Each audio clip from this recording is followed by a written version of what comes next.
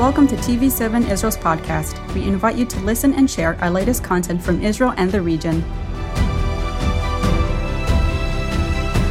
Hello from Jerusalem and welcome to Watchmen Talk, a series of conversations with Israeli security, military and intelligence practitioners and experts.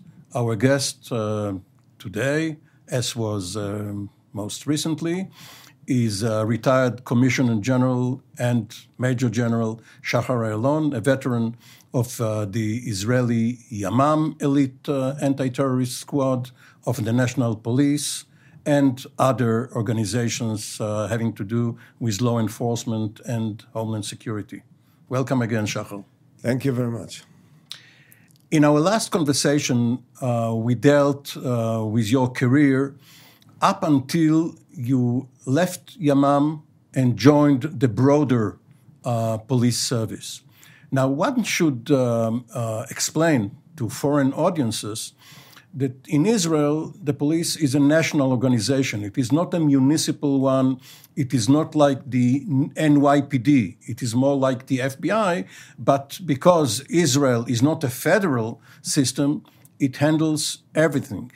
And when you decided that you are making your career with the police in the early 1980s, what did you see ahead as your career goals?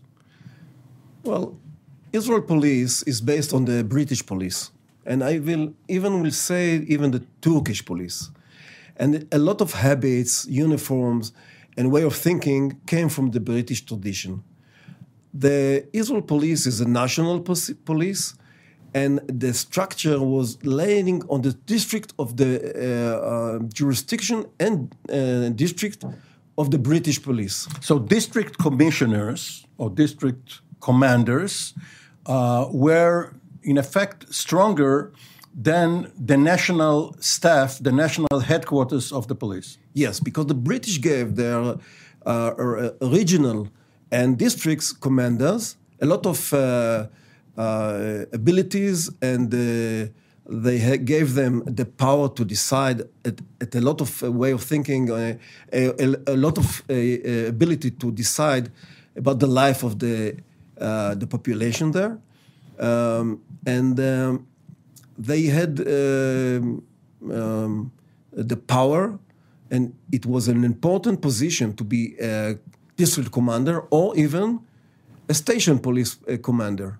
So in my, let's say, I was eager to be a commander of a police station, and I will surprise you, I was dreaming to be the commander of the most southern station in Israel, which we call Eilat Station, which lays, or let's say, stays by the Red Sea in the most southern point of Israel. So and you made it eventually. And after, let's say, approximately 10 years, I was there, and it was like a feeling of a sheriff because it's a border city. In the most far city in Israel from the center, from Jerusalem and Tel Aviv, and it's a desert area. Hundreds of kilometers from the nearest town. Nearest town, and this is the most city with sometimes called there the Wild West. And it was really an experience there to be there. So this was your ambition, and as you mentioned, the British mandate. Of course, the British police ruled over day-to-day life in Israel from 1918 to 1948, and the tradition stayed when the Israeli police was founded. But we are now talking 30 or more years after that, and this was still the habit of the old police officers? That's right. The British has a very long policing tradition, and they had the mounted police with horses. And we still have these horses in the same tradition of... Not the same horses? Not the same horses, I hope. Usually a horse can live 17, 18 years. but still there is a mounted police in Israel. The forensic laboratories. One should know that you used to own, maybe still do, horses, and right. you love to ride. That's right. And there was a very good investigation units. They were very efficient. They were very. Everything was in order. A lot of order and discipline elements in the police. And in this time, when I recruit to the police, what we call the blue police, and it's not the green police. The green police is the border police. It has to do with the uniforms. Yes, with the uniforms, the color of the uniforms, and it was very strict. Very in order. Everything was written. More military than the military in Israel. That's right. Now, there are three basic functions for the police in Israel.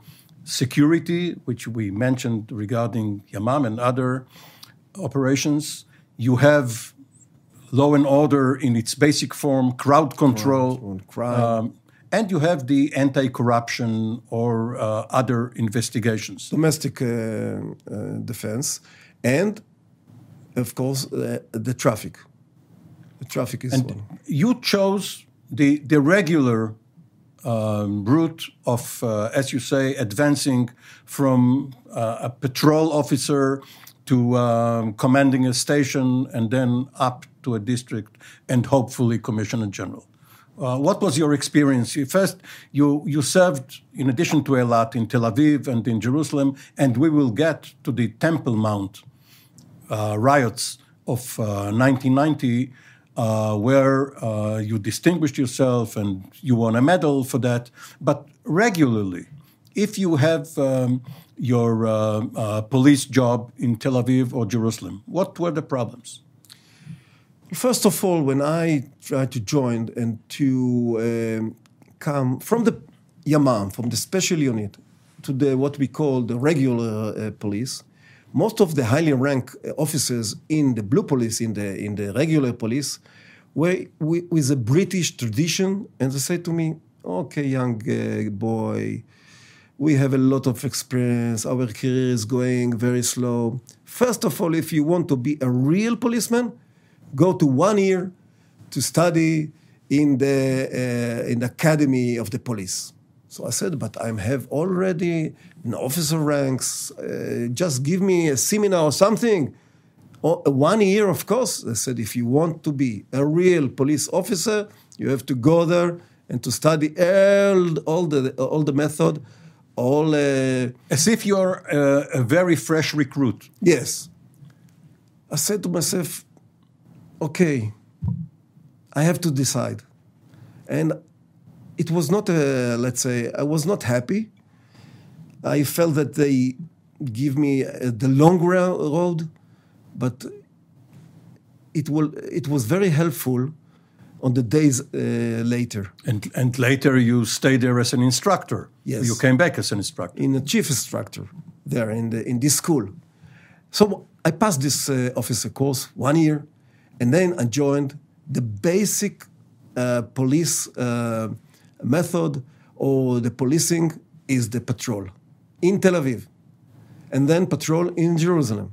So the patrol and operational was the basic, and it was very powerful and very experienced.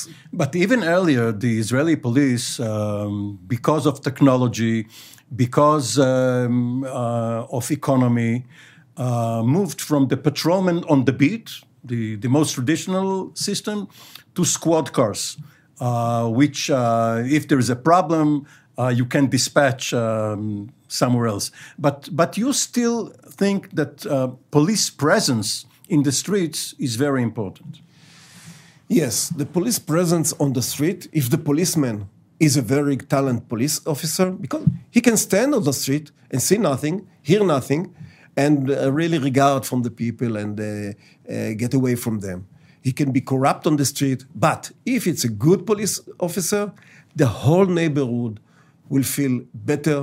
The old people, the young people, the schools, everything can be changed. So community policing, it's a method. If you do it right, It can help the community and give you a lot of intelligence. Let's say, save the patrol cars a lot of work, save the investigator a lot of work if you do it good. If you just someone there, like a rock that is standing in the corner, it won't help. One of the police that use these points very, very talented and very good is the Japanese police. They are putting there in the corners. Every corner has this point, and they're doing a very good job. It's an address for the community and deterrence to people who come outside of the community and perhaps want to break into a house or commit another crime. They can really know every face on the community. They patrol sometimes on bicycle.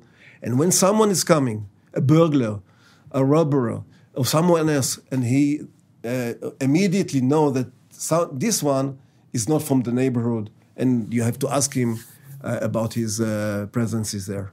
We know it from the opposite experience that sometimes our Israeli Mossad operations were uncovered by the police, not by some sophisticated counterintelligence unit, but because the policemen saw that there is an irregularity, something which does not happen every day, and it raised the suspicion. The detectives, the patrol, the police is the first, let's say, scout in the area, and they see marks of something that is strange, a footprint that is not a regular footprint, and these are the people that exposed.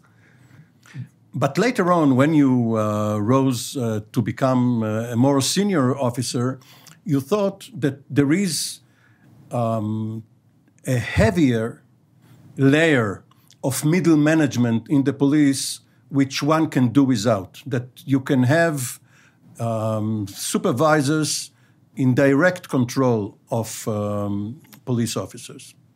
Yes, these supervisors and the abilities of these supervisors is first of all experience, their way of looking on the situation, and will give support to the people on the field. And this is very important layer, because this is the working layer, but give them it's like a mentors. General Ayalon, could you please recount your experiences from two jobs? One was in the Temple Mount riots of 1990, and then some 10 years later, when you were in charge of the police district in the West Bank. Okay, first of all, the tension between Christians, Muslims, and Jews in this close, I will say in Jerusalem, but not only in Jerusalem, in Nazareth, in Jerusalem, in the West Bank, mixed cities, and all the Middle East is a tension that goes for generations, thousands of years, and this is something that people believe, and really afraid that someone will hurt their belief, will take their position, and there is a lot of tension, very sensitive.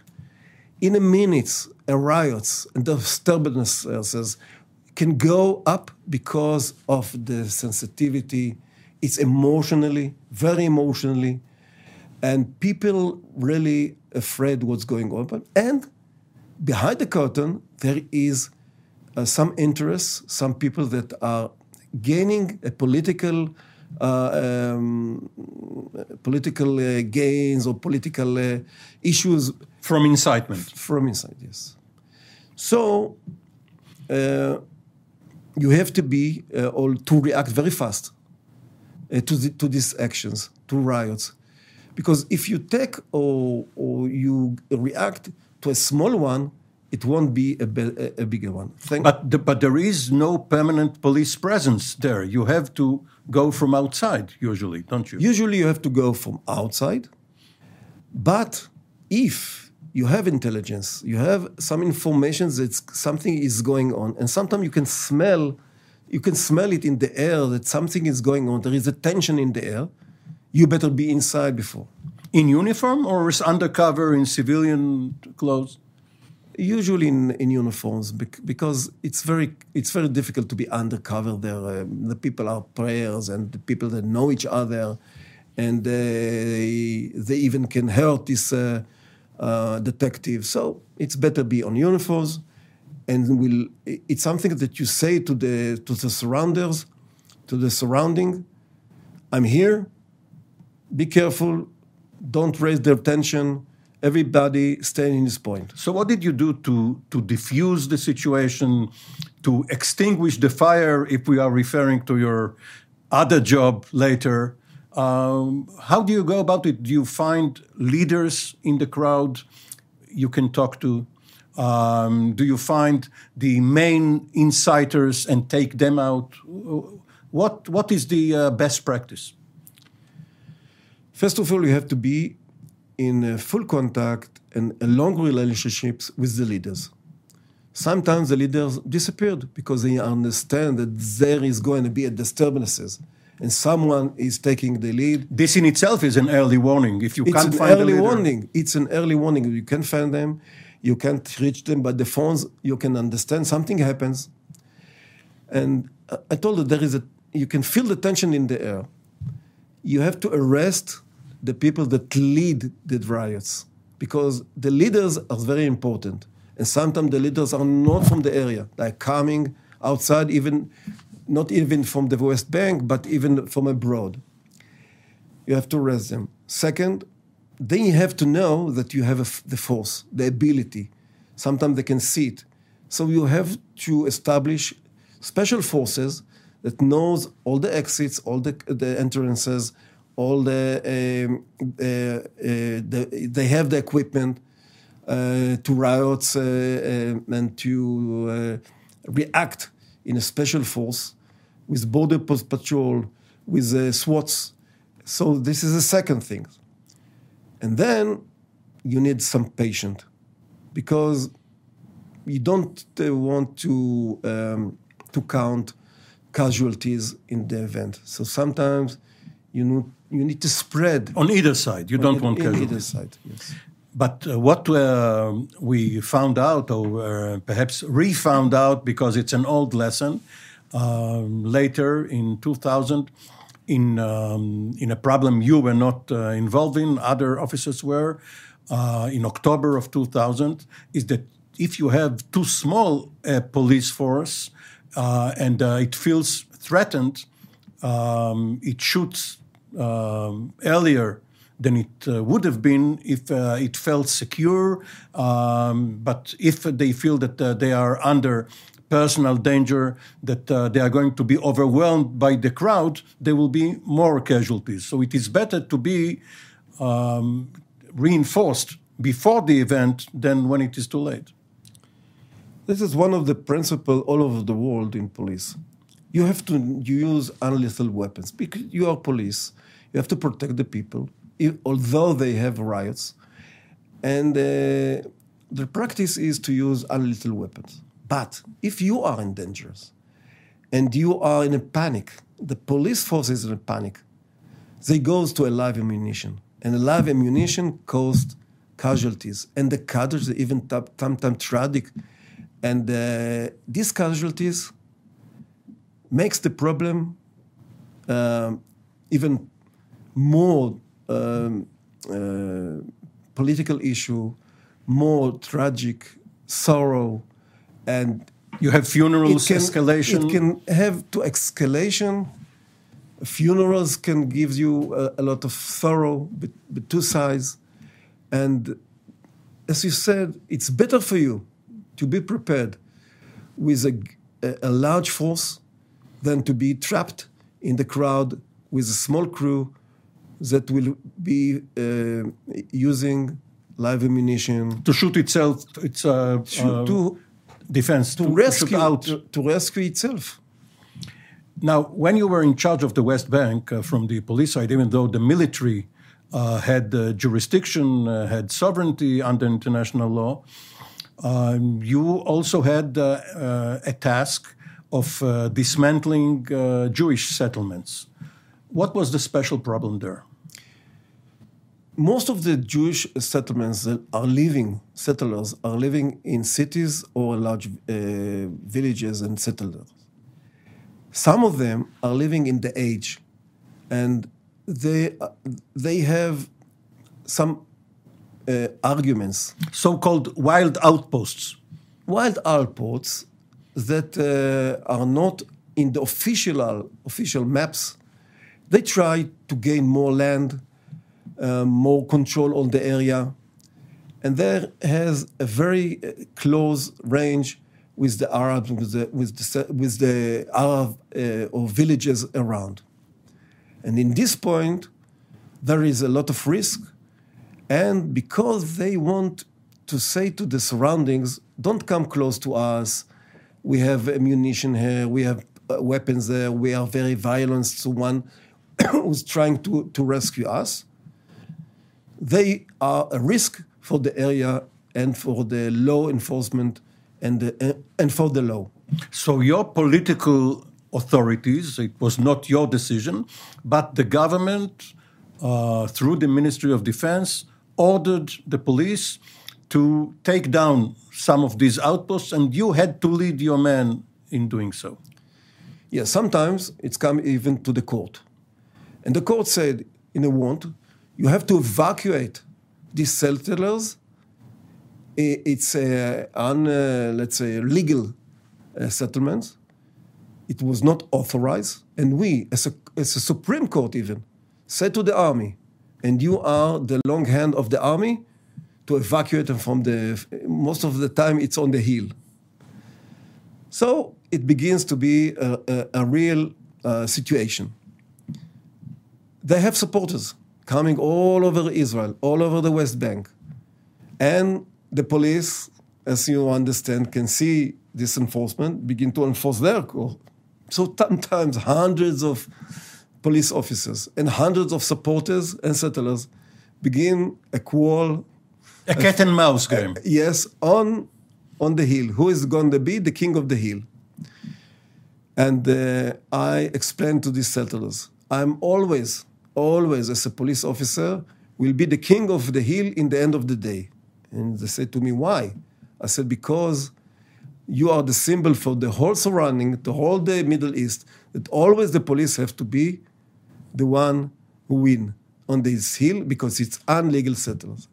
So they understood, although they're going to be always a very long and even violent fight on the hill, the police has to be in the end, and the army, and the local authorities, the civil authorities of the government, will be there on the hill in the end of the fight. But you, at that time, you were already a major general. This was your first of some 4 or 5 positions in this rank. And you knew that further advancement to a lieutenant general and commissioner general of the police will be dependent on the whims or agendas of the politicians. Was that a consideration? And the politicians were sometimes more in line with the settlers than with the police they sent to evacuate the settlers. Was that a consideration, if not for you, for some other people in the police? Well, the settlers always went to the political right wings. Some of them were my ministers, and my promotion was depend on these ministers, and complained on me. And they said he had too much violence, he had too many tricks on the hills, and things like that. I must say that the minister had no choice. They had to support me because it was a court, it was a governmental decision. So I was not in the middle of the hammer. They were. And they have to say to the settlers, yes, we'll deal with that. And to me, they said, go on. So you went from the West Bank to lead the National Traffic Police, and then the Tel Aviv district. You had 1 month in the Northern district, but you were appointed Deputy Commissioner General of the Police. And eventually you retired and was appointed as a Lieutenant General of the Fire and Rescue service. This was after a tragedy in which 44 Israelis were killed in the Carmel Mount. In December of the year 2010. What is the lesson from Israel's inability to prepare for such fires? There are not too many or too frequent such tragic fires, but when one hits Israel, the price is enormous. Well, first of all, for all of us, as government, as a national organization, and even the private family, don't mess with the nature. The nature is stronger than any human force. So if the nature is getting crazy, you have to evacuate the area. Don't try to fight such a huge force of nature. Evacuate the area. Second is the firefighters in Israel were divided into 24 services, and we established a national force that can enforce their abilities and move the trucks, move the firefighters from place to place. Third, we establish an aerial abilities for fighting fire in the woods, in the bush. Early warning, and then also fighting with aircrafts, with aerial abilities, and communications, lack of communications, radio communications, and abilities that. Let me add also water lines.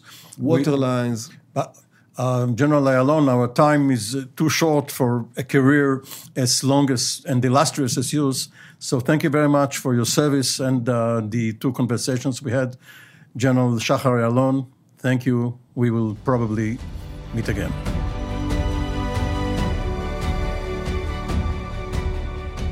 Thank you for joining us in another TV7 Israel podcast. For more content, visit our website at tv7israelnews.com or follow us on social media.